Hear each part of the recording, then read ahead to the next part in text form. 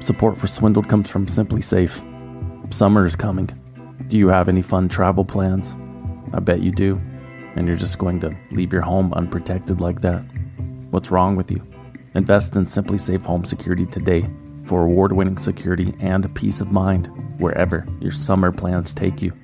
Simply Safe's variety of indoor and outdoor cameras and sensors will protect every inch of your home by detecting break-ins, fires, floods, and more. I actually know a guy whose basement flooded while he was on vacation, and he didn't even know it until he returned almost a week later. Apparently that's where he stored his very valuable comic book collection, which was completely ruined.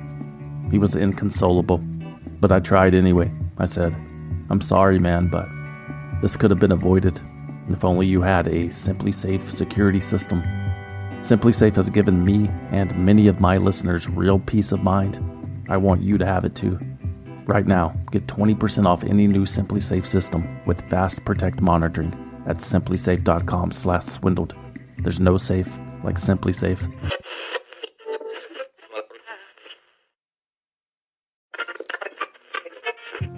Support for Swindled comes from Claritin. It's that time of year again when I can barely breathe out of my nose. Yep, seasonal allergies. I have it all. Itchy eyes, congestion, sneezing. Luckily, there's a path to relief. Time to live Claritin Clear with Claritin D. Designed for serious allergy sufferers, Claritin D has 2 powerful ingredients in just 1 pill that will relieve your allergy symptoms and decongest your nose so that you can breathe better. And it works fast. Claritin's non-drowsy relief starts working in as little as 30 minutes. So not only can you get on with your day sooner, but you can do so without compromise. Ready to live life as if you don't have allergies? It's time to live Claritin Clear. Fast and powerful relief is just a quick trip away. Find Claritin D at the pharmacy counter. Ask for Claritin D at your local pharmacy counter. You don't even need a prescription. Go to Claritin.com right now for a discount so you can live Claritin Clear. Use as directed.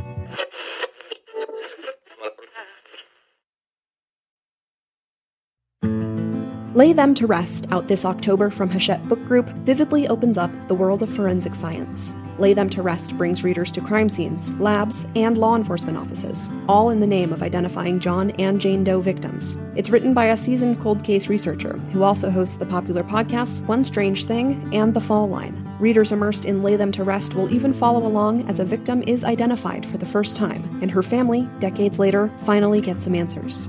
Heartbreaking, hopeful, and insightful, Lay Them to Rest will show you how far we've come in solving the cases of the unidentified dead and how far we have yet to go. Pre-order Lay Them to Rest now, wherever you get books. This episode of Swindled may contain graphic descriptions or audio recordings of disturbing events which may not be suitable for all audiences. Listener discretion is advised. And this is what I did 30 years later when I founded WB21. I created a product, I created a company that is executing my vision of changing the world, turning the financial industry in a fairer place where people from 180 countries have the opportunity to participate and get a bank account. That's Michael T. Gastower, a financial technology venture capitalist and entrepreneur. He's the kind of guy who measures his sleep in minutes instead of hours. The kind of guy that tries to hack every aspect of his life for maximum efficiency. The kind of guy who has coined his own personal motto. It's your mind that creates this world, he says. Makes sense coming from the kind of guy who lives in his own self-imagined reality. They say Michael Gastower sometimes forgets which country he's in because of the constant travel. Such a workaholic that he keeps his clothing options minimal to save time. Speaking of time, they say Michael T. Gastower's schedule is so jam-packed that he wouldn't be able to tell you the current date if you asked him. Actually, there's a lot Michael T. Gastower wouldn't tell you. Gastower founded his first company in the early 90s at the age of 24. Or 26, depending on which biography you read. It was an asset management business called GNS. It was based in Switzerland, and publicly Michael Gastower claims he sold GNS 5 years later for $16 million to a Swiss investment firm. He claims he used the proceeds from that sale to launch a second company that he later sold for almost $500 million, which he turned into $10 billion in short order. Michael Gastower claims to be one of the wealthiest men in Germany. Those claims are dubious. In reality, GNS did exist, but it collapsed under the weight of a giant scam. Michael Gastower had allegedly ripped off investors for more than $20 million. Gastower even scammed his own business partner, Peter Zimmerman, who soon after died by suicide. Michael Gastower was arrested in 2004 by Swiss authorities. It took 5 more years until he was finally convicted of commercial fraud, embezzlement, tax fraud, and forgery. A judge labeled Gastower a, quote, shameless parasite, but only handed out an 18-month suspended prison sentence since Gastower had apologized and confessed. By then, true to his online biographies, Michael Gastower had created a second company. It was basically a European PayPal clone. It was called Apax Global Payments. Gastower says he sold it to a Malaysian banking group for $480 million. No record of that sale exists. But there is a record of Apax Global Payments being sued by online gambling website Sportsbet in 2011 for not delivering the payments it had collected on its behalf. Michael Gastower publicly denied the allegations, dissolved Apax Global, and then agreed to pay $7 million to Sportsbet in recompense. Well, I had a relatively fortunate start because when I founded WB21, I had already sold my first company for $480 million. So I had the financial backing to do the seed funding of WB21. I have invested so far over $20 million in the company. In 2015, Michael Gastower was back with a new venture that he claims he self-funded using the proceeds from the undocumented sale of Apax Global. Gastower has declared it his proudest achievement. It was called Black Banks, later renamed to Web Bank 21st Century, or WB21. I guess X.com was already taken. You wake up one morning and decide you wanna revolutionize an $80 trillion industry that's out there for a few hundred years and where major players have covered any opportunity? And I say yes. WB21 offered an alternative to traditional banking. It was immediately available in 180 countries. Billions of people would gain access to financial services for the first time, thanks to the company's proprietary real-time background check technology. Signing up only took seconds. WB21 customers could send money locally or internationally with minimal fees. WB21 was also one of the very first banks to accept cryptocurrency. Any person, any individual out there that has access to the internet or to a smartphone is a potential customer for us. So our market is the world. Our clients are 8 billion. When we say today we have 5 million customers, it is impressive, but it's just the start. WB21 boasted more than 1 million customers within the first 10 months. Gastower claimed JP Morgan Chase valued his company at $2.2 billion, a milestone that took its better-known competitor, TransferWise, more than twice as long to reach. German startup publication Gründerzine dug into the numbers after the celebratory announcement and found that the WB21 app only had 100 downloads on Google's Play Store. Michael Gastower personally responded to let them know that the majority of customers did not use the mobile app, which disappeared entirely shortly after. WB21 is my baby. It's my brainchild. I came up with this idea. The success of WB21 was undeniable, and even more so after Michael T. Gastower took home the Global Banker Award in 2018. Wow, and look at this beautiful award, amazing. An award that has not been won by any other company before or since. because the Global Banker Award is not a real thing. WB21 organized the whole presentation, a celebration of oneself with piped-in ovations. It seemed like Michael T. Gastower was surrounded by phony accolades. The magazine covers he's graced, prominently displayed on his personal website, are a bit suspect. His Instagram account has over 2 million followers, almost certainly paid bots. There's no genuine engagement. Furthermore, Gastower's Wikipedia page was deleted for citing unreliable sources and sponsored posts. And most concerning probably was that WB21 wasn't even an actual bank. It stated as much in the terms and conditions that customers agreed to when opening an account. And there were real customers, most famously Quadriga CX, the largest crypto exchange in Canada, whose CEO and founder Gerald Cotton died suddenly and mysteriously in 2018 while traveling in India. He held the only key to $250 million worth of Bitcoin, which became inaccessible overnight. $9 million of that $250 million was reportedly held in an account at WB21. WB21 disputed that number and said it held more like $11 Canadian of Quadriga's stash. The bank, quote, provided no further information or documentation to support its claims, and it stopped cooperating with Ernst & Young, the court-appointed monitor.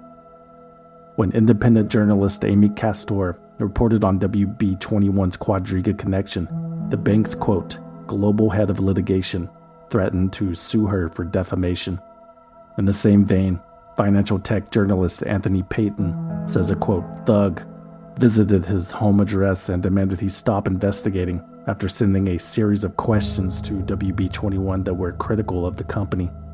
Yes, I mean, we have been very open with those numbers because we think it's important. You are transparent for the outside world. Another one of WB21's 1 million satisfied customers was a man named Roger Knox. The Rocket, as he was known, ran an asset management company based in Switzerland called WinterCap, which was eventually revealed to be a core enabler of numerous pump and dump schemes.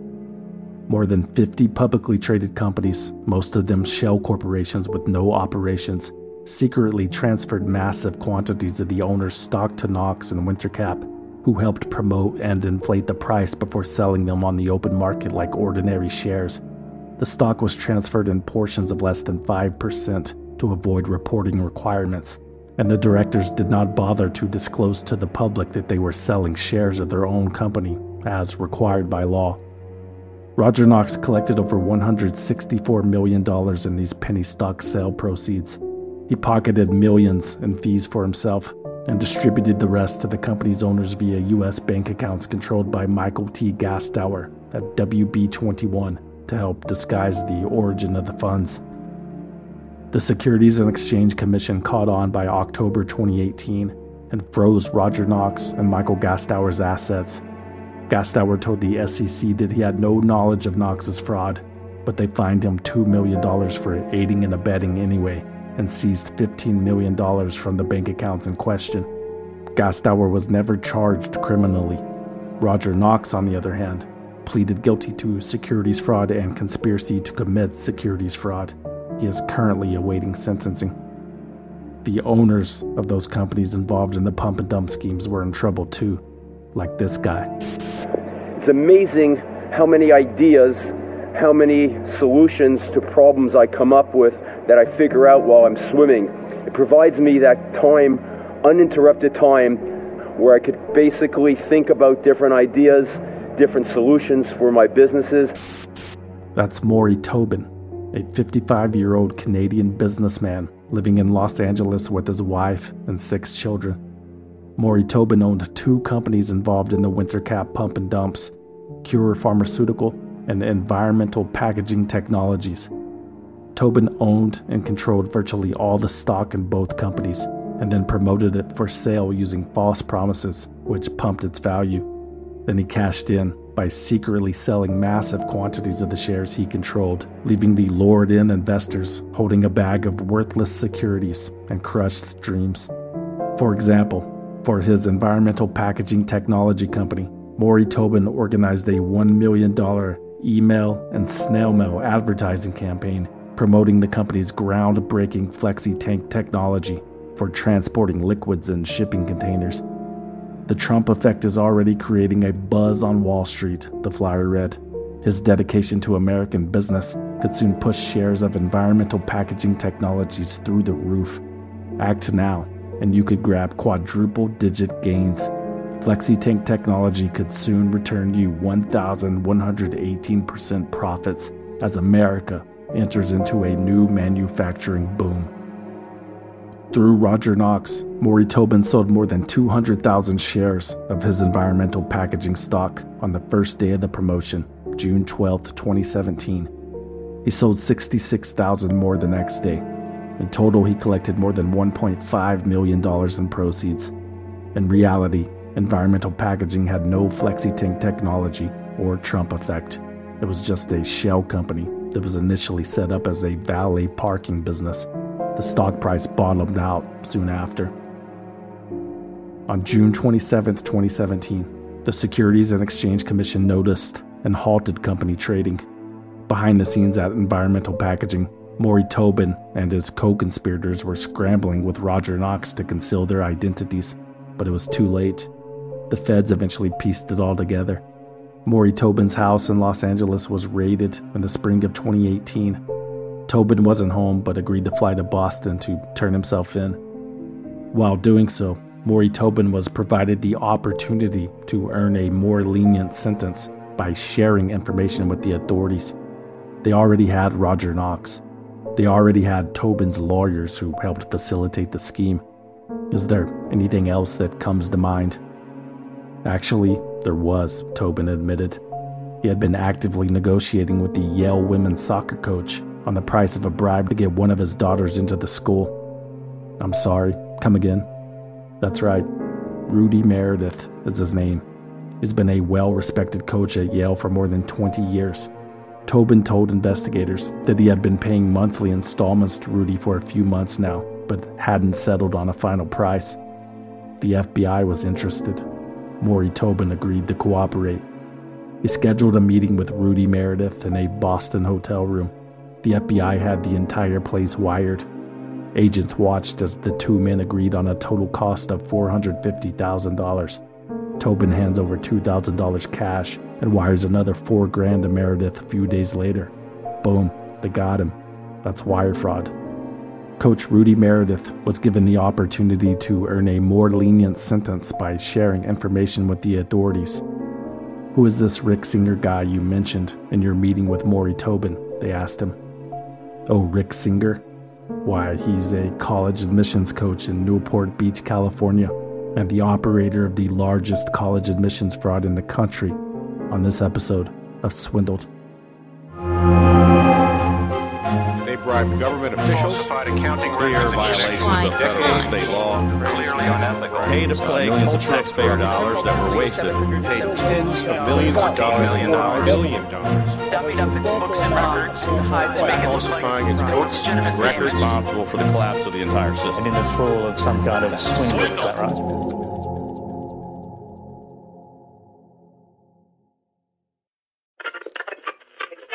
Support for Swindled comes from Simply Safe. When you travel, do concerns back home nag you? You know, did you lock up? Did you leave a window open? Did you forget a child? Things like that. I know I do. That's why I recommend investing in Simply Safe Home Security today for award-winning security and peace of mind wherever your summer plans take you. Here's a true story that happened to me last week. I was out of town in an unfamiliar city, in an unfamiliar room. It was midnight and I was about to fall asleep when I get an alert on my phone. Simply Safe glass break sensor triggered. Not good. So I log in to view my cameras and I see a massive hailstorm pounding my house in real time. Long story short, I sent a friend over to take care of it. His night was ruined. I slept like a baby. Thank you, Simply Safe. Simply Safe has given me and many of my listeners real peace of mind. I want you to have it too. Right now, get 20% off any new Simply Safe system with Fast Protect monitoring. at simplysafe.com/swindled. There's no safe like Simply Safe.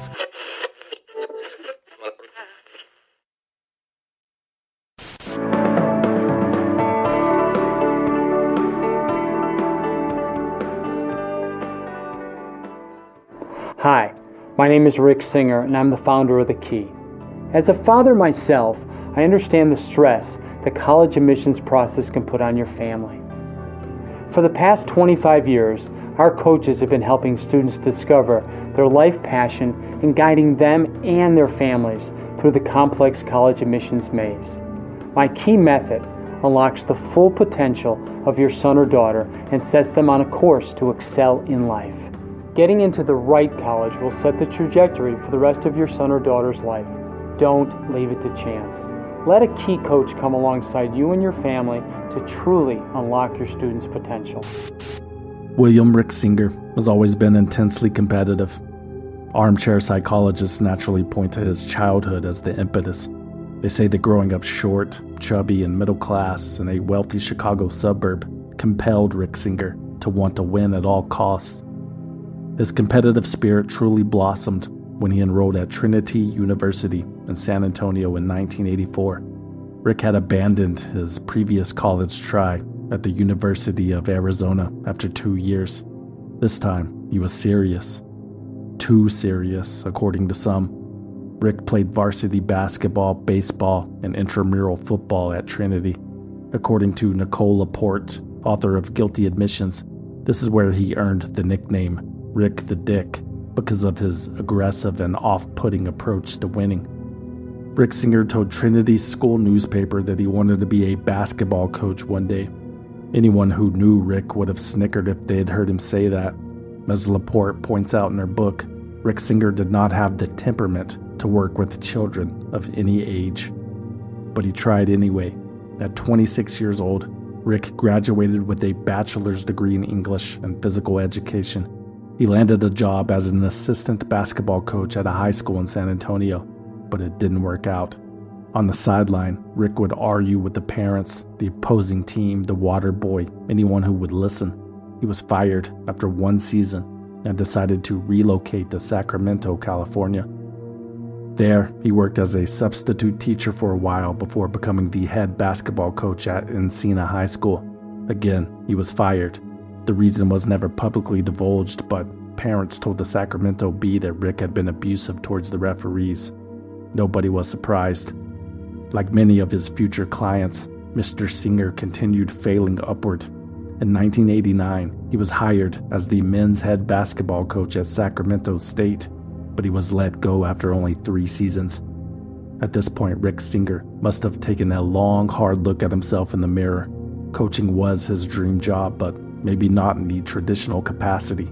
He had failed time and time again, and Rick Singer liked winning. It was time to explore new ideas. In 1992, Rick Singer formulated a new consulting business called Future Stars College and Career Counseling. Rick's wife Allison, whom he had married a few years earlier, handled all the behind-the-scenes administrative work. At the same time, Rick traveled around in his car, offering individualized attention and comforting guidance to high school students and their anxiety-ridden parents throughout the college admissions process. Each client earned him a couple $1,000. I set it all up for them, Rick Singer told the Sacramento Bee. I called the admissions office and arranged a campus tour. I set up a visit with key professors or department staff. I arranged a stay on campus if possible. For some people, I even set up car rentals, plane reservations, and hotels. Honestly, Rick Singer was ahead of his time.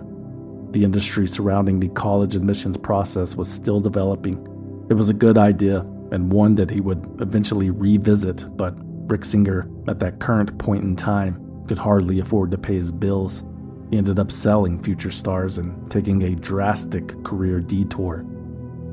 Rick Singer became a middle manager at a call center. That job eventually led him to working for another call center in Omaha. Rick was still coaching basketball on the side, screaming in middle school gymnasiums, reducing children to tears, but these call center gigs were serving him well. Rick Singer ultimately became CEO of another call center based in India. He only lost that job when the company sold to an Indian bank. Luckily, Rick owned a bunch of stock in the company, so he made out well. Back in Sacramento, Rick Singer re-pursued his calling and launched College Source College Counseling. It was similar to his former counseling service, but now he was offering so much more. For $10,000, Singer would go so far as to fill out his clients' college applications for them. He'd exaggerate their accomplishments and lie about their ethnicities to fulfill his promise to earn them admittance into specific, highly exclusive universities. And most of the time, Rick Singer delivered. Word of mouth about this college whisperer spread among Sacramento's most wealthy. Rick Singer started billing himself as a life coach. He began giving presentations about his college admissions strategy to investment firms. Both employees and clients of those firms would sign up for his service. Before long, Rick Singer had outgrown Sacramento. In 2012, he moved to Newport Beach, California, in Orange County, one of the wealthiest cities in the country, about an hour south of LA. He bought a $1.5 million, 5-bedroom, Mediterranean villa-style house and lived there alone. Rick's marriage with Allison had recently ended after 22 years. They had one adopted child. Allison hadn't been involved in Rick's business in a long time, and he was hyper-focused. Not much can stand between a man and his dream. Around this time, Rick Singer renamed his business. The College Source would now be called the Edge College and Career Network, or simply the Key for short. College has become so expensive, and the process is much more complicated than I remember. It's not as simple as making a list of schools, taking tests, writing essays, and filling out applications. Without the help of the Key, I would have never been able to sort out all the details, and my son would have missed his chance to go to USC. According to the Key's website, most of its clients were in California, but the network, quote, has footholds in 81 American cities and 5 foreign countries, including Florida. Singer had partnered with and began offering his services at the IMG Academy, a boarding school for sports in Bradenton, Florida, that has produced some of the country's greatest athletes, especially in tennis. And that's one of the things I really love about being a coach for the Key, is I get to know my students. I get to know them on a deeper level. I get to know what their passions are. I get to know the schools they want to go and the right fit for them. Also around this time, Rick Singer established his very own tax-exempt nonprofit organization. It was called the Key Worldwide Foundation. Its mission was to, quote, provide education that would normally be unattainable to underprivileged students. The foundation's website says it funds dental care for, quote, needy Cambodians, after-school programs for children in 20 cities across the U.S., and life coaching for underprivileged girls in Los Angeles. In reality, the Key Worldwide Foundation was nothing more than a vehicle to launder money as part of Rick Singer's new and wildly popular college admissions fraud scheme. Rick Singer had witnessed the process from every angle. He'd been a college student, he'd been a college coach, and he had been a college counselor. Rick had learned that athletes had an easier path into college. The academic standards were lower, quite frankly, and coaches at these universities could hand-pick kids as recruits even without granting them a scholarship. The Wall Street Journal found that athletes recruited by college coaches were accepted into the recruiting school 85 to 95% of the time. For everybody else, that acceptance rate was about 15%. As a counselor, especially during his time at IMG, Rick Singer met a lot of college coaches. He knew how hard they worked, how underpaid they were, how frustrated they were with the fundraising process. Football and basketball are the only real moneymakers at the collegiate level. All the other little niche sports like rowing, sailing, tennis, soccer, water polo, etc. have to raise funds just to break even. Rick Singer had identified the weakest entry point to many prestigious universities. It wasn't what he called the front door. That's when a student is accepted on the basis of good grades and extracurricular activities. Traditionally, this is the most difficult way to get in, as it requires a tremendous amount of work and luck. Getting admitted through the back door by showering the university in donations offered a little more assurance, but was by far the most expensive option. On top of that, there was still no guarantee that they would give your applicant a second look. But now, Rick Singer had introduced what he called the side door. He could guarantee admittance by arranging for a student to be recruited as an athlete, even if that student had never played a sport. That student would never have to go to practice, never have to play in a game, even though they were technically on the team. They could attend class like a regular student, and no one would ever know. Hey, Rick. Hey there. Is this a good time for you? Yeah, it's good for me. So I just wanted you to walk me through the whole kind of water polo thing again and how it... Is there any risk that this thing blows up in my face? No, like some article comes out that the water polo team is selling seats into the school for $250,000. Well, no, because she's a water polo player. But she's not. I mean, that's what I mean. Well, but she is. Rick Singer could pull this off because he had built a network of college coaches that he could bribe to recruit his clients at 7 different college campuses. The first one he convinced was Gordon Ernst, the tennis coach at Georgetown, and it didn't take much. Coach Ernst coached both the men's and women's teams for $65,000 a year.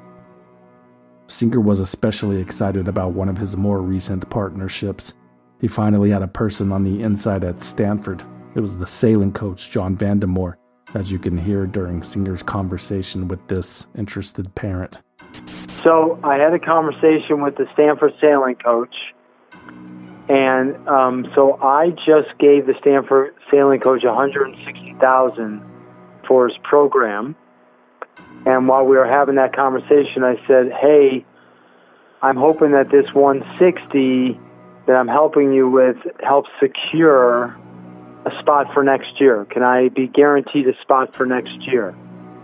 And he said, "Yes. I can send him your $500,000 that you wired into my account to secure the spot for one of your girls." I asked him for a second spot in sailing, and he said he can't do that because he has to actually recruit some real sailors so that Stanford doesn't catch on. Right. Okay? So yeah, no, he's got to actually have some sailors, yeah. Yeah, so that Stanford doesn't catch on to what he's doing. Singer also worked with UCLA's women's soccer coach and Yale's women's soccer coach Rudy Meredith, but Rick's largest partner was the University of Southern California, where he had Donna Heinel on his team. She was USC's Senior Associate Athletic Director and Senior Women's Administrator. Donna held part of the final say in the athletic admissions process, and she controlled a school bank account. What's not to love? This is how it worked. Parents would, quote, donate money to Rick Singer's nonprofit, the Key Worldwide Foundation, and then write it off on their taxes. But instead of needy Cambodians, Singer, after taking his cut, would distribute the remaining funds, hundreds of thousands of dollars at a time, to the various coaches who had accepted a Singer client. Most of that money went straight into the coaches' pockets. Only the Stanford sailing coach, John Vandemore, forwarded the funds to the school's athletic program. But this is how crazy it's gotten. I'm going to do over 730 of these side doors this year. Wow. How many schools are you doing with that now? Like just the top 20 or 50, or is it more than that? It's, 50 to 60 different schools. MIT, do they have a side door? No, but MIT is not even a fun place to go to school, Johnny. If the student needed academic help in addition to the side door, Rick Singer offered other services equally as unethical to build the ultimate admissions package. For $4,000 to $5,000, he could arrange for one of the psychologists in his network to certify a student as having a learning disability. Doing so would grant that student access to accommodations, such as extra time on standardized tests, with the option to take them at an off-campus testing center. Statistics showed that the students' scores would improve dramatically with these additional luxuries. And for an even larger payment, Rick Singer could guarantee a test score. He could accomplish this because he had 2 testing centers on the dole, one in Houston and one in West Hollywood. Singer's clients, now classified with learning disabilities, could arrange to take their SAT or ACT at one of those centers, and Singer would send 36-year-old Harvard grad Mark Riddell to meet them there. Riddell was the director of college entrance exams at IMG Academy. His job was to prepare kids for these tests. He knew them like the back of his hand. He was paid $10,000 a pop. Sometimes Mark Riddell would use a fake ID and actually sit and take the exam for the student. Other times he would proctor the exam and change the student's answers after they turned it in. If the student were in on the scheme, Riddell would simply sit next to them and feed them corrections. But most of the time, the students had no idea. It was nearly foolproof. The home run of home runs, Singer called it. He fancied himself an expert on the college admissions system by this point. He wrote 2 books on the topic and even auditioned to be featured on a reality show about the cutthroat process. This is a game. Just realize that this is a game. The things that I see on a daily basis are amazing what's going on in people's homes across the country. My name is Rick Singer. My job is to life coach kids and families through the whole process of getting into college. For parents, the process was already daunting, and Rick Singer would paint a bleaker picture, ringing the alarm about admissions statistics, test scores, and changing demographics. Some parents felt like their son or daughter stood no chance of being accepted into their preferred school unless they relied on Rick Singer. He was the key. He was the guarantee, speaking in absolutes and assurances, protecting children and guardians alike from earth-shattering disappointment, as long as they were willing to cheat. The payoff for me is knowing that these kids found the right place to go to school and they feel great about themselves, that they're empowered to be successful. From 2011 to early 2019, Rick Singer's Key Worldwide Foundation took in more than $25 million from hundreds of parents. $7 million was paid to coaches, administrators, test takers, and everyone else involved. Singer kept the rest. He dumped millions into other business ventures, computer-based training programs, a basketball gym in Oakland, a chain of fast casual Mexican food restaurants, and a Welsh soccer team. It's almost like Rick Singer was looking for an exit. The side door remained open and profitable, but he desperately needed something else to take off so he could cash out and make a clean getaway. Singer knew his admissions scheme couldn't last forever. There were too many people involved and new customers every day. One wrong move by any one of them, and that side door would slam in his face. Calling all lovers of mystery. Prepare to don your detective hat in June's Journey, a free hidden object mobile game that delves into the captivating journey of June Parker, a self-proclaimed detective on a quest to unravel the mystery surrounding her sister's untimely death. Take a trip in time to the glitzy 20s and play as June, deciphering clues and unveiling secret plots within thousands of beautifully illustrated scenes. The thrill is endless with new chapters added weekly, allowing you to not only enjoy the detective adventure, but also to personalize and decorate your very own Orchid Island where the story takes place. How sharp are your detective skills? Find out when you download June's Journey on your Android or iOS device or play online via Facebook Games. Your detective journey awaits. Every working mom comes to me and says, how do I do it all? Well, guess what? You can't. No one is Superwoman, so don't try to be. I like to think of it as thinking of yourself as a ship that you just don't want to capsize. You don't want to steer too much to one side of work or too much to the other side of home. And also, don't let guilt be your guide. If you spend all of your time feeling badly because you're not at work enough or you're not at home enough, you're always going to be in the down position. And then finally, set clear limits. Say hello to Jane Buckingham, author of The Modern Girl's Guide to Motherhood and The Modern Girl's Guide to Sticky Situations. Jane is the chief executive of an LA-based marketing company. She's a trend spotter, a self-proclaimed expert on millennials. You might have seen her on one of the morning shows, promoting her books and offering advice. When your friends tell you to lie on your resume, you 100% do not do it. Jane Buckingham paid Rick Singer $50,000 to ensure that her son Jack scored high enough on the ACT to gain entrance to USC. I know this is craziness, I know it is, Buckingham told Singer at the time, and then I need you to get him into USC. And then I need you to cure cancer and make peace in the Middle East. Jane's son Jack was permitted to take the test at home, but unbeknownst to him, it was merely a practice run. His mother and Rick Singer had arranged for Mark Riddell to take the test for him somewhere else. Jack Buckingham was ultimately accepted into USC.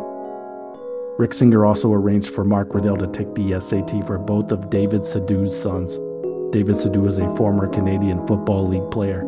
He paid hundreds of thousands of dollars to Singer's foundation.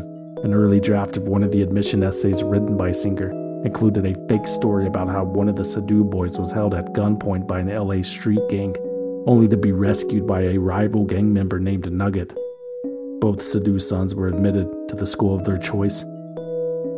Gordon Kaplan, a New York attorney named Dealmaker of the Year in 2018 by American Lawyer magazine, is another example. He paid Singer $75,000 to rig his daughter's ACT score.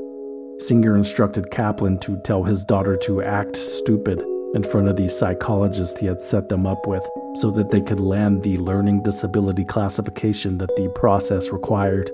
What has happened is all the wealthy families have figured out that if I get my kid tested and they get extended time, they can do better on the test. So most of these kids don't even have issues, but they're getting time. The playing field's not fair. No, it's not. I mean, this is, to be honest, it feels a little weird. But I know it does, but when she gets to school and we have choices, you're going to be saying, okay, I'll take all my kids, we're going to do the same thing. Yeah, I will. Michelle Genoves, heiress to the Hot Pockets fortune, hired Rick Singer to help two of her daughters cheat on the ACT. She also paid Singer $200,000 to have one of the daughters admitted through the side door at USC as a volleyball recruit, and it worked.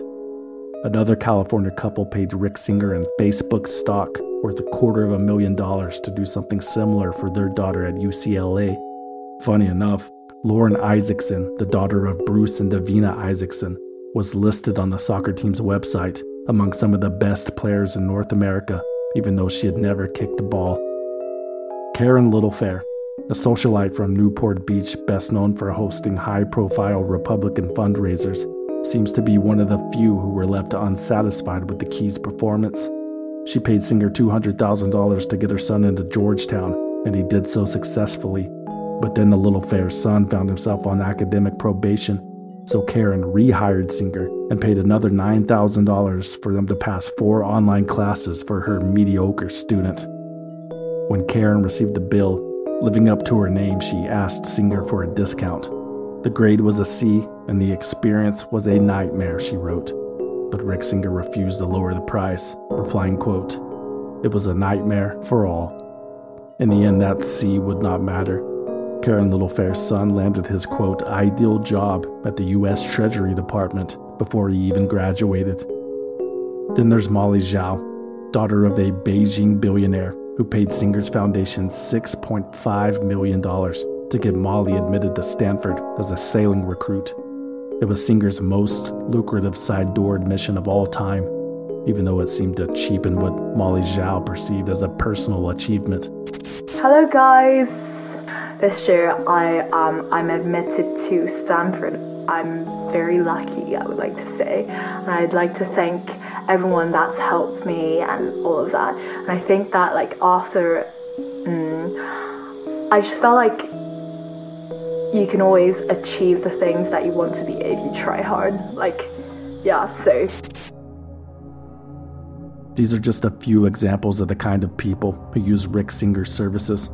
They were CEOs, founders, lawyers, vineyard owners, and casino executives, even famous Hollywood actresses. You asking for a bribe? You pretending you're above that? I got my checkbook. Felicity Huffman, best known for her Emmy-winning role on the TV show Desperate Housewives, paid $15,000 to have Mark Riddell correct her daughter's SAT score without the daughter's knowledge. Coincidentally, I'm told there's a scene in Desperate Housewives where Huffman's character bribes someone that same exact amount to get her on-screen twin children into private school. Quick, name another actress who played a mother to twins on TV. I have to be honest. We may have Well, he may have lied a bit on our application. That's right, Lori Loughlin, Aunt Becky from the family-friendly sitcom Full House. Remember little Nikki and Alex? Becky and Uncle Jesse introduced a second set of twins into the show that already featured the Olsen twins. Kind of jumped the shark, if you ask me. Anyway, in real life, Lori is married to fashion designer Massimo Giannulli, not John Stamos. They live in Los Angeles, not San Francisco. And together they have 2 daughters, Isabella Rose and Olivia Jade. Not twins, not boys, but Lori seems to care about them regardless. You know what I don't ever do? I never push my kids to. I always say do the best you can. Yeah. I was never that kid. My husband too, their dad. We were never like at school, you got to get straight A's. We were never those parents. We were always like, you know what? Give it your all. Do the best you can. Because in life, if you give it your all and you do the best you can, that's it. That's all you can do. And that's enough, in my opinion.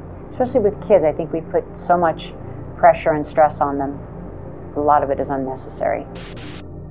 Olivia Giannulli, the younger daughter, was doing well for herself before even graduating high school. Olivia Jade, as she was known online, was reportedly earning $10,000 to $15,000 for every video she posted on YouTube, where she had over 2 million subscribers. She had endorsements with hair care and beauty brands like Tresemme and Sephora. Olivia had also signed a deal with Amazon Fashion to outfit her new dorm room at USC, which was surprising.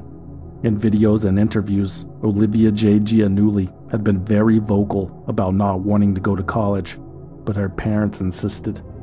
And then the whole college thing, yep, I'm going. I'm living in a dorm with a roommate who's so sweet. With work, it's going to be hard. Like my first week of school, I'm leaving to go to Fiji for work, and then I'll be in New York a bunch this year for work, and traveling to a different country because I'm creating something with this country, and that's for work. So I don't know how much of school I'm going to attend, but I'm going to go in and talk to my deans and everyone and hope that I can try and balance it all. But I do want the experience of like game days, partying. I don't really care about school, as you guys all know. Lori Loughlin just thought it was a good idea for her daughters to have backup plans, she said with a straight face inside of her $35 million Bel Air mansion. Yeah, I'm sure that was a major contributing factor. Surely it had nothing to do with, what's the word I'm looking for? Clout. C-L-O-U-T. Clout, like you have clout, you've got like, you're kind of high up there, you've got clout. Oh, is that an actual word? Like, how'd you know that? Is that like an actual thing? Clout is an actual word. Oh, I thought it was just like a social media thing. Once again, money on that education. Oh yeah, Lori Loughlin and Massimo spent money on Olivia's education. Bella's too. The couple allegedly paid a total of $500,000 in bribes through Singer's Foundation to have both daughters admitted to USC as members of the rowing team.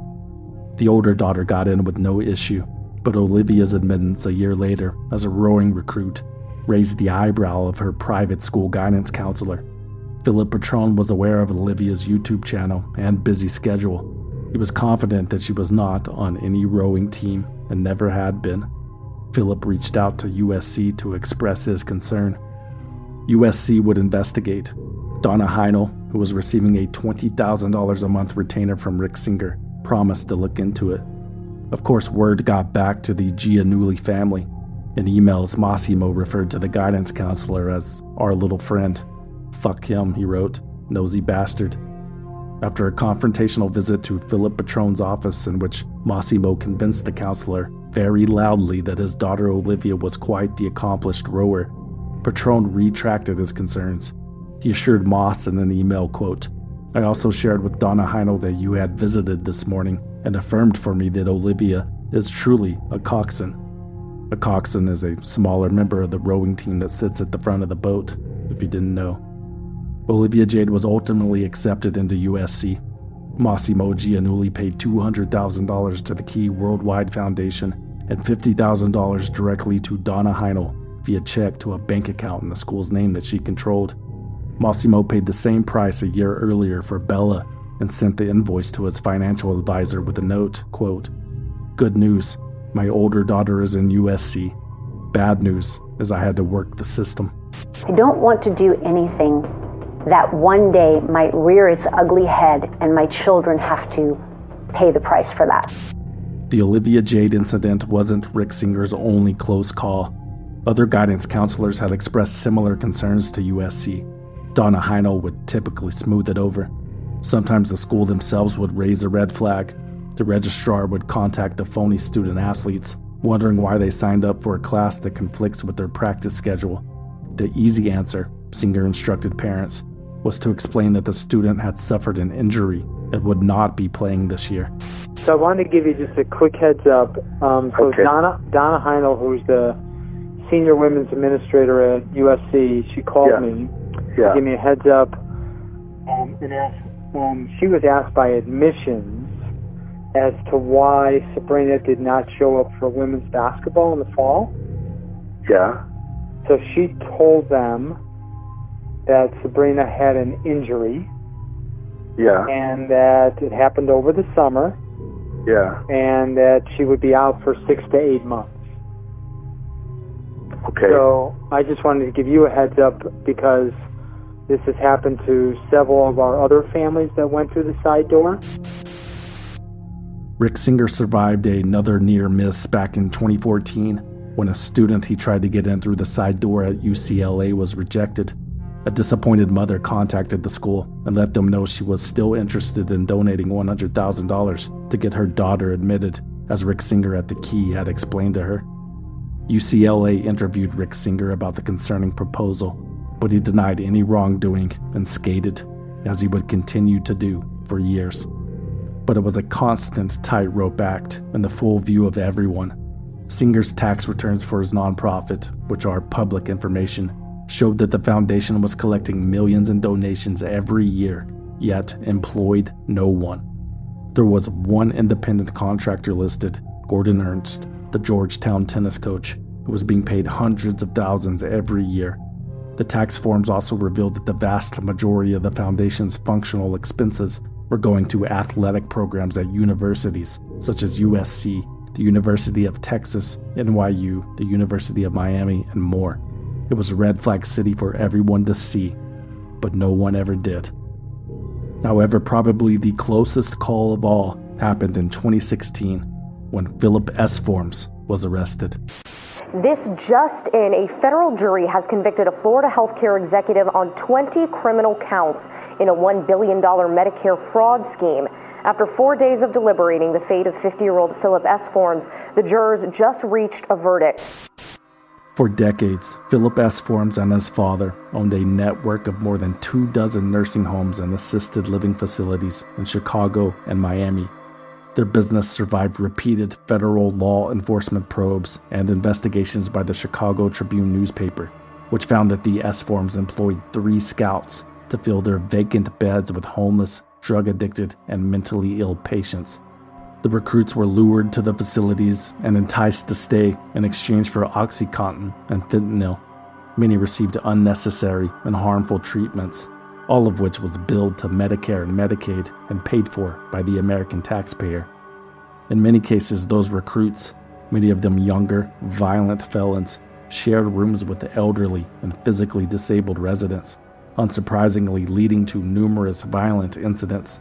For example, in 2009, Thomas Donovan, a 63-year-old diabetic schizophrenic amputee, was beaten to death by his housemate just months after arriving at Burnham Healthcare, a facility owned by the S. Forms family. No one was ever charged with Mr. Donovan's murder.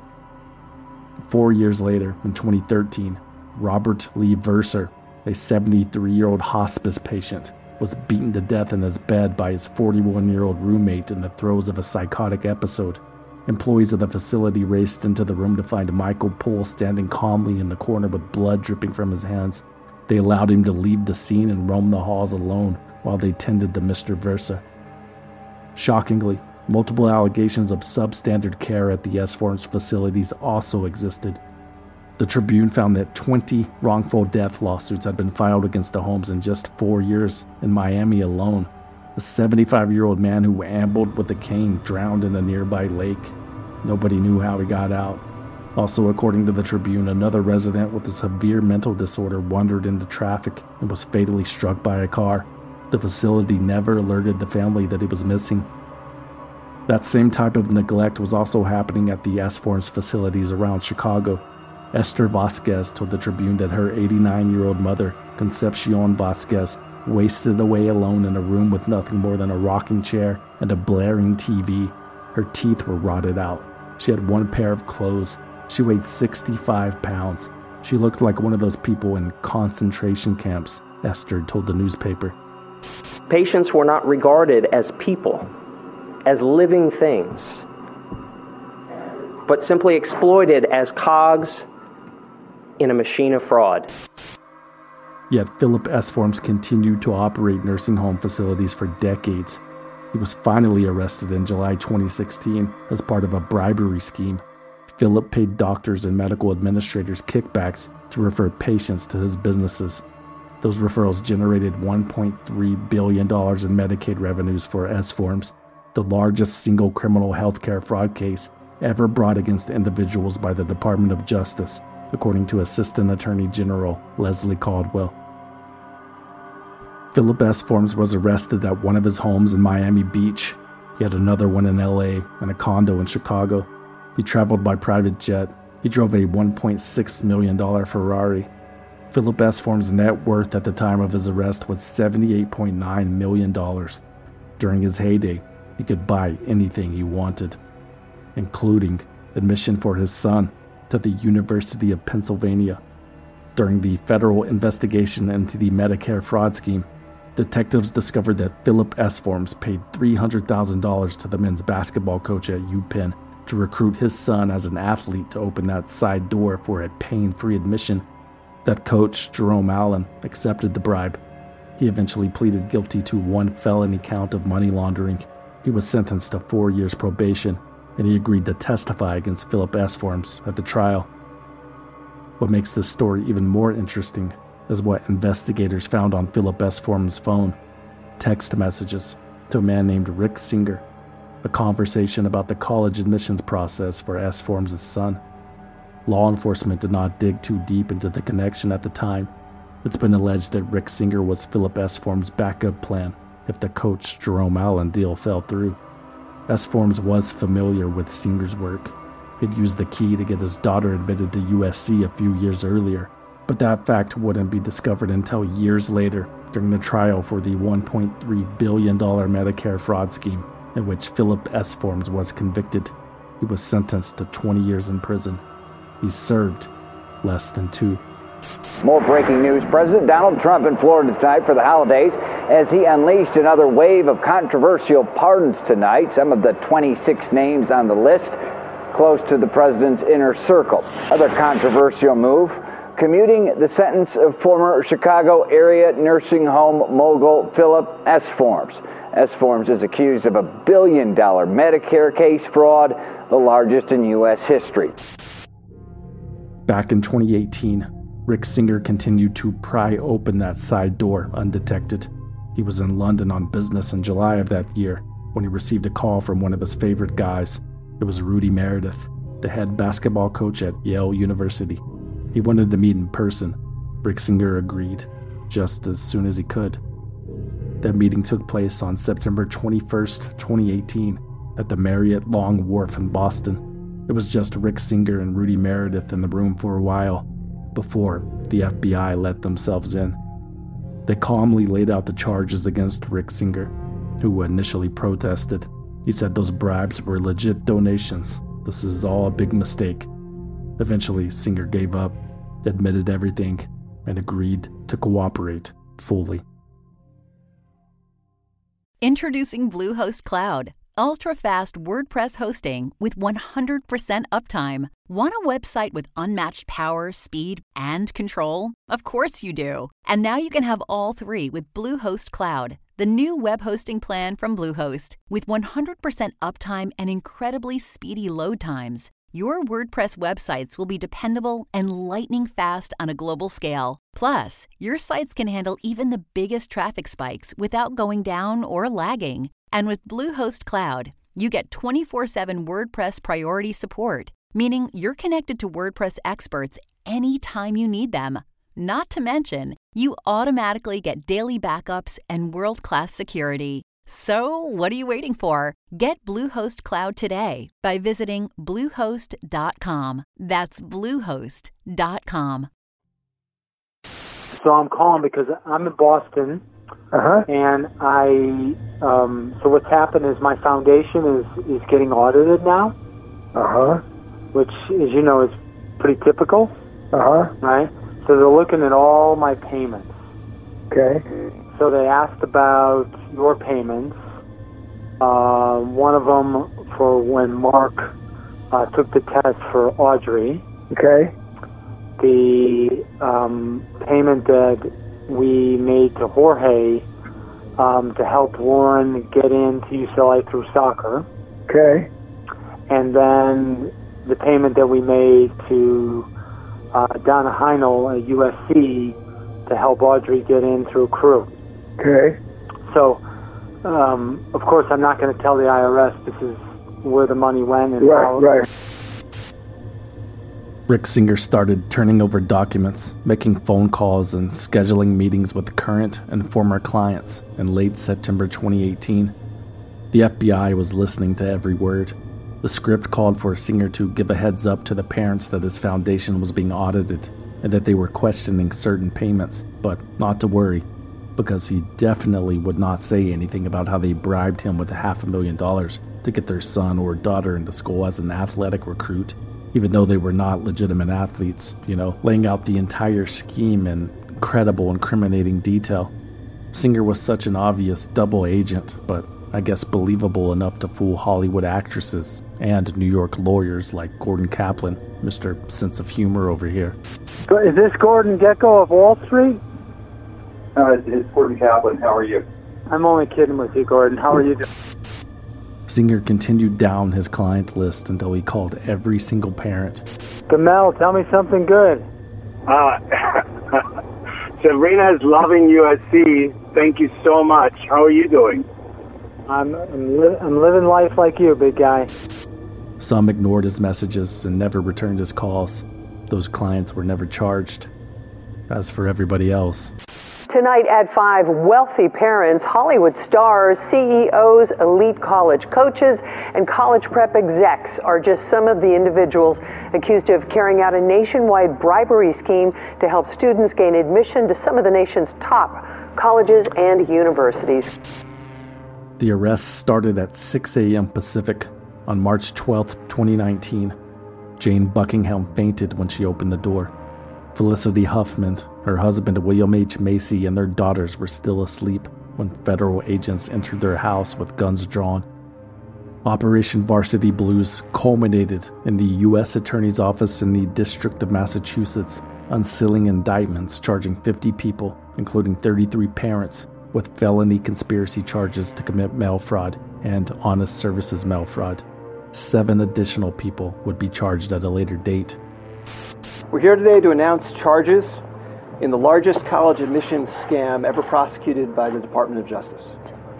We've charged 50 people nationwide with participating in a conspiracy that involved, first, cheating on college entrance exams, meaning the SAT and the ACT, and second, securing admission to elite colleges by bribing coaches at those schools to accept certain students under false pretenses. The parents charged today, despite already being able to give their children every legitimate advantage in the college admissions game, instead chose to corrupt and illegally manipulate the system for their benefit, said U.S. Attorney Andrew E. Lelling. There can be no separate college admission systems for the wealthy, and I'll add that there will not be a separate criminal justice system either. This is FBI Special Agent Joe Bonavolanta. Make no mistake, this is not a case where parents were acting in the best interests of their children.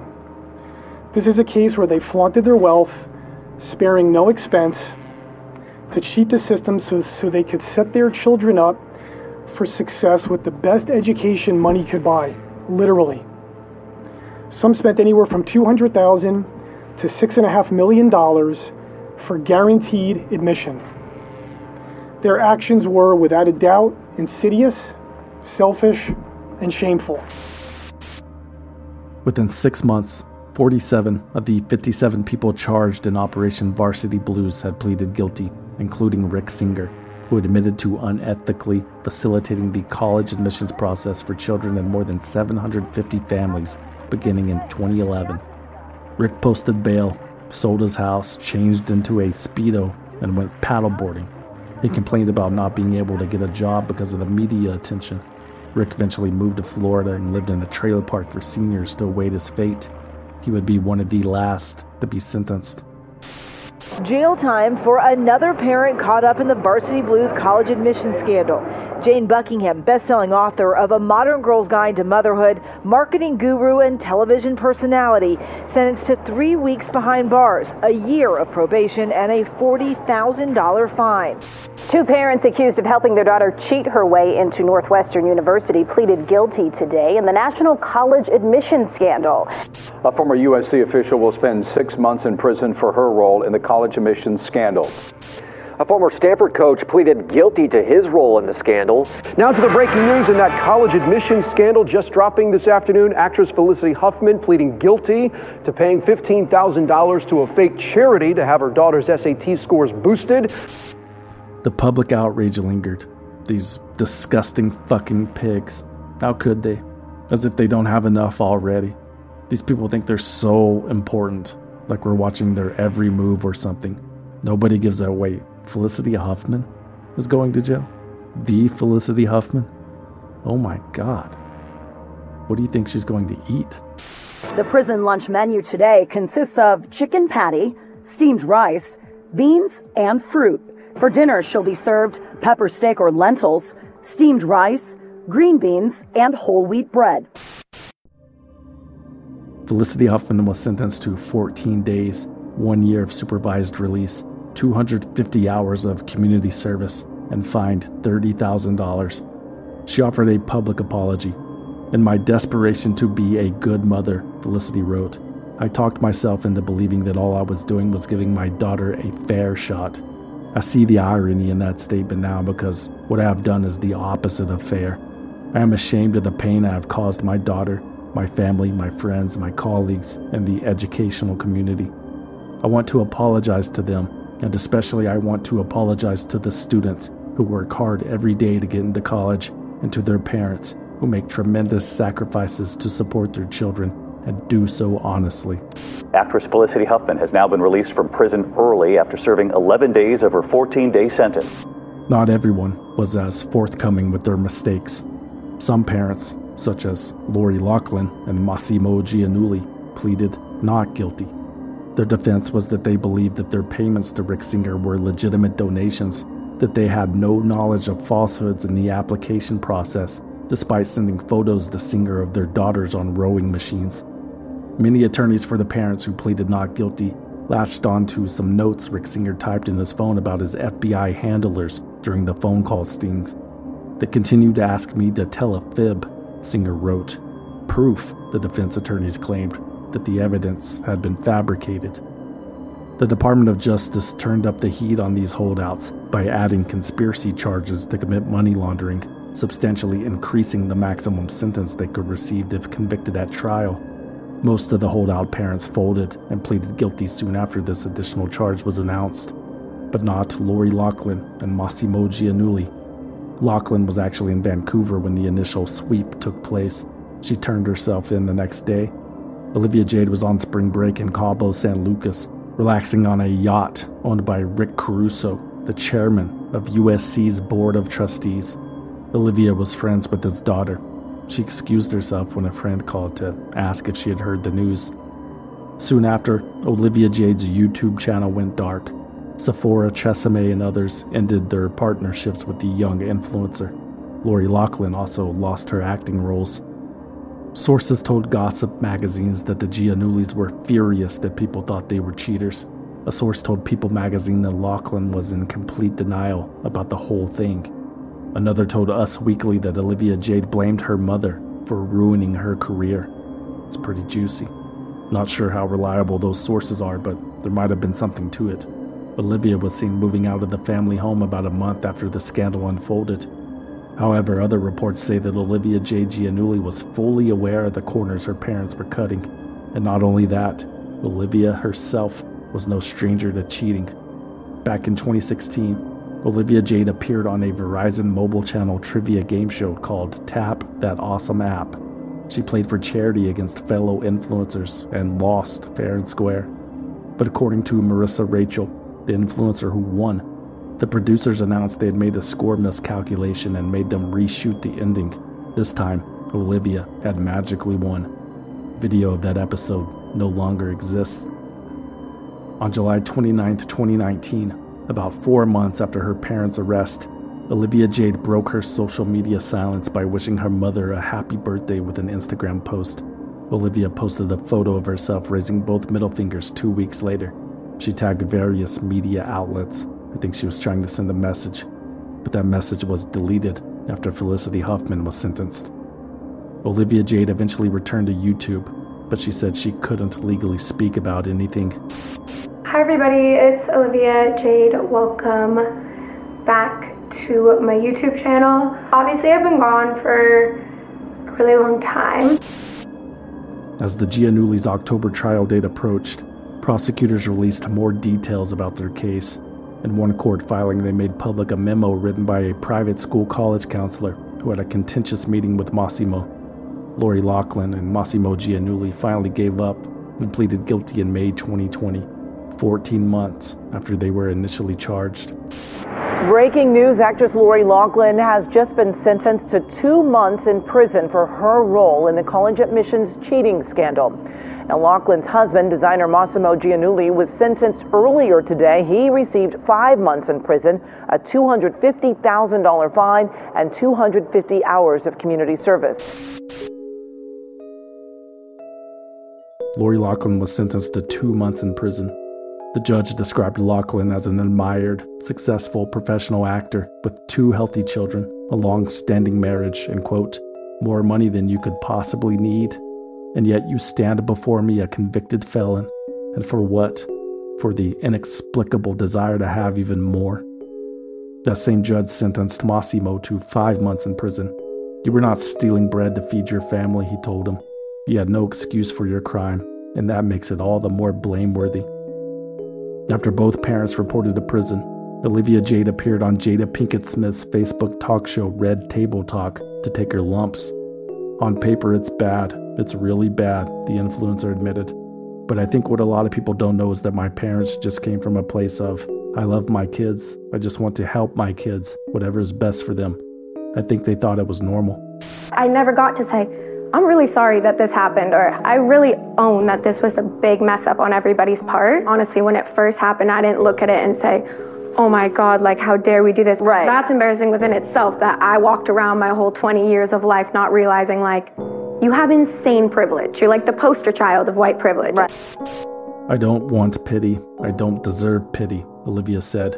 What's so important to me is to learn from the mistake, not to now be shamed and punished and never given a second chance because I'm 21.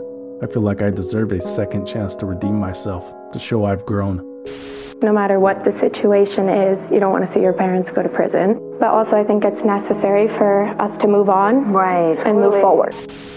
Most parents, coaches, and administrators who pleaded guilty were sentenced to a few weeks to a few months in prison. Some of the more notable results include John Vandemore, the Stanford selling coach. He was sentenced to 1 day since he didn't keep any of the money for himself. Gordon Ernst, the first coach caught in Singer's web, was given 2.5 years. Donna Heinel, the U.S. administrator responsible for accepting dozens of phony athletic recruits, was sentenced to 6 months in prison. Before she reported, Donna was seen selling her $2 million home and driving for Lyft. Only a handful of the parents charged went to trial. Gamal Abdelaziz, a former casino executive, and John Wilson, a private equity investor, were both convicted in October 2021. Both men appealed, and their sentences were vacated on May 10, 2023. An appellate court ruled that the jurors should not have been told to consider admission slots as property, and that evidence related to other parents' cases was introduced in their trial erroneously. One parent, Amin Khoury, was acquitted, His attorney said the not guilty verdict showed that the jury had agreed with the defense's argument that college admissions is not a pure meritocracy. USC's former water polo coach Jovan Vavic was convicted of fraud and bribery, but the ruling was overturned in September 2022. He is currently waiting for a new trial. Robert Zangrillo, the founder of Dragon Global, an investment firm, never even made it to his first trial. He received a full pardon from outgoing President Donald Trump before his case could ever be heard. In a statement, the U.S. Attorney for Massachusetts, Andrew E. Lelling, said the pardon demonstrated precisely why Operation Varsity Blues was necessary in the first place. Maury Tobin, the pump-and-dump mastermind whose tip exposed Rick Singer's admissions conspiracy, was not charged in Operation Varsity Blues, but he pleaded guilty to conspiracy to commit securities fraud and was sentenced to 12 months and 1 day in prison. I'm extremely, sincerely sorry and ashamed of my actions, Tobin told the judge before receiving his sentence. I tried to do everything possible to make amends. The judge said he accepted Tobin's remorse, but that his motive was, quote, pure and simple greed. Rudy Meredith, the Yale soccer coach who led the feds to Rick Singer, was sentenced to 5 months in prison for accepting bribes. Meredith was also ordered to pay a $19,000 fine and forfeit $557,774. Good afternoon. Today, after nearly 4 years, 2 trials, and more than 50 convictions, the architect and mastermind behind the historic nationwide college admissions scandal has been sentenced. Rick Singer was just sentenced to 42 months in federal prison for his role in a cheating and bribery scheme that rocked the college admissions process across our nation. Finally, nearly 4 years after his initial arrest, on January 4th, 2023, William Rick Singer was due in court. The 62-year-old had pleaded guilty to 4 criminal charges involving racketeering, conspiracy, money laundering conspiracy, conspiracy to defraud the U.S. government, and obstruction of justice. He was sentenced to 3.5 years in federal prison, 3 years of supervised release, and forfeiture of over $10 million. I have been reflecting on my very poor judgment and criminal activities that increasingly had become my way of life. I have woken up every day feeling shame, remorse, and regret, Singer wrote in a letter to the judge. I acknowledge that I am fully responsible for my crimes. Singer blamed his actions on his winning at all cost attitude. By ignoring what was morally, ethically, and legally right in favor of winning what I perceived was the college admissions game, I have lost everything, he wrote. I lost my ethical values and have so much regret. To be frank, I'm ashamed of myself. Most parents have served their time and moved on. Many students had their admissions rescinded. Others faced suspension or expulsion. Some students, like Olivia Jade, never bothered to return. One student, Adam Sempervivo, son of Steven Sempervivo, who had been convicted in the scandal, sued Georgetown University after it notified him that he was no longer allowed at their school. In his lawsuit, Adam argued that he had already attended the school for 3 years at a cost of $200,000. He agreed to withdraw voluntarily, but wanted to keep his college credits. The school did not back down, and Adam Sempervivo dropped his lawsuit. 2 other civil lawsuits that went nowhere were filed immediately after the scandal hit. Both were class actions. In one, 2 Stanford students sued 8 colleges, alleging that the rigged system denied them a fair chance to enroll at the elite institutions, and that the scandal could tarnish their degrees. The lawsuit sought damages for any student who applied to one or more of those universities and was rejected between 2012 and 2018. The case was thrown out. In another, a school teacher from Oakland sued Lori Loughlin, Felicity Huffman, and everyone else named in the indictment for preventing her son from being admitted to several of the colleges ensnared in the scandal. Jennifer K. Toy was seeking damages of $500 billion. Billion with a B.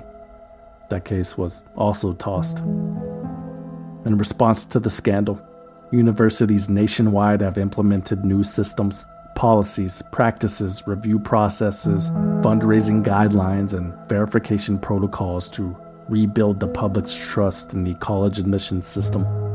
but it's still not airtight. For one, there is no national audit system verifying legitimate athletic recruits, and whatever legislation has been passed has been mostly toothless. Secondly, there's nothing the university system can do to eliminate the fundamental inequalities. According to Time magazine, those athletic recruit admission spots are still most likely to go to students from wealthy families. I mean, think about it. How many water polo teams are there in Gary, Indiana? Probably not many. Even if there are, how can they compete with kids who have had nutritionists and private training since they were 13 years old? The playing field is not level, and it never will be. As long as money exists, as long as privilege exists, as long as people exist. Expect the worst.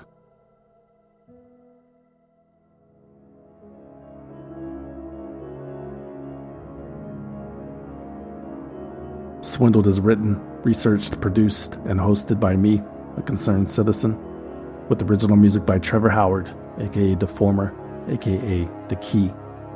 For more information about Swindled, you can visit swindledpodcast.com and follow us on Instagram, Facebook, Twitter, and TikTok at Swindled Podcast. Or you can send us a postcard at P.O. Box 6044, Austin, Texas 78762. But please, no packages. We do not trust you. Swindled is a completely independent production, which means no network, no investors, no bosses, no shadowy moneymen, no side doors. And we plan to keep it that way, but we need your support. Become a valued listener on Patreon, Apple Podcast, or Spotify at valuedlistener.com. For as little as $5 a month, you will receive early access to new episodes and exclusive access to bonus episodes that you can't find anywhere else. And everything is 100% commercial free. Become a valued listener at valuedlistener.com. Or if you want to support the show and need something to wear on your first day of school, consider buying something you don't need at swindledpodcast.com/shop. There are t-shirts, patches, hats, hoodies, posters, coffee mugs, and more. swindledpodcast.com/shop. And remember to use coupon code CAPITALISM to receive 10% off your order. If you do not want anything in return for your support, you can always simply donate using the form on the homepage. That's it. Thanks for listening. My name is Kelly from St. Louis, Missouri. Hi, my name is Sora from Michigan. My name is Elise from Boston, and I am a concerned citizen and a valued listener. And honestly, the only way I get through half the shit that's in the news is knowing that one day it will make a great Swindled episode.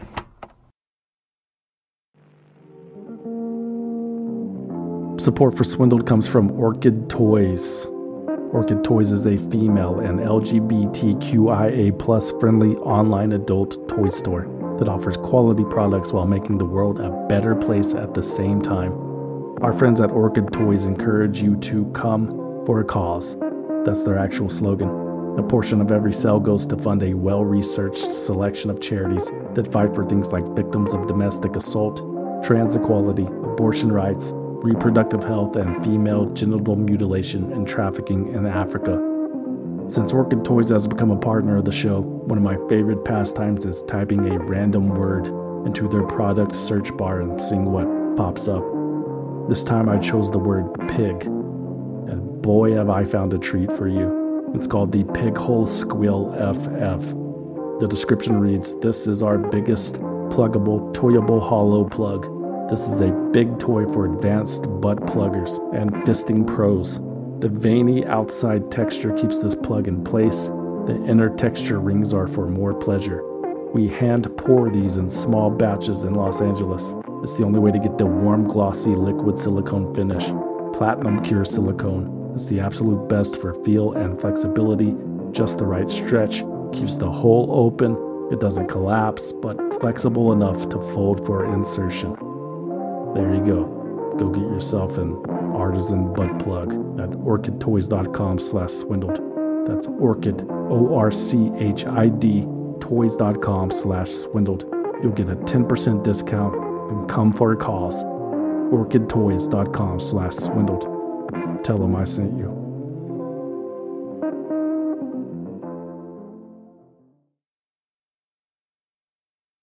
Thanks to Simply Safe for sponsoring the show.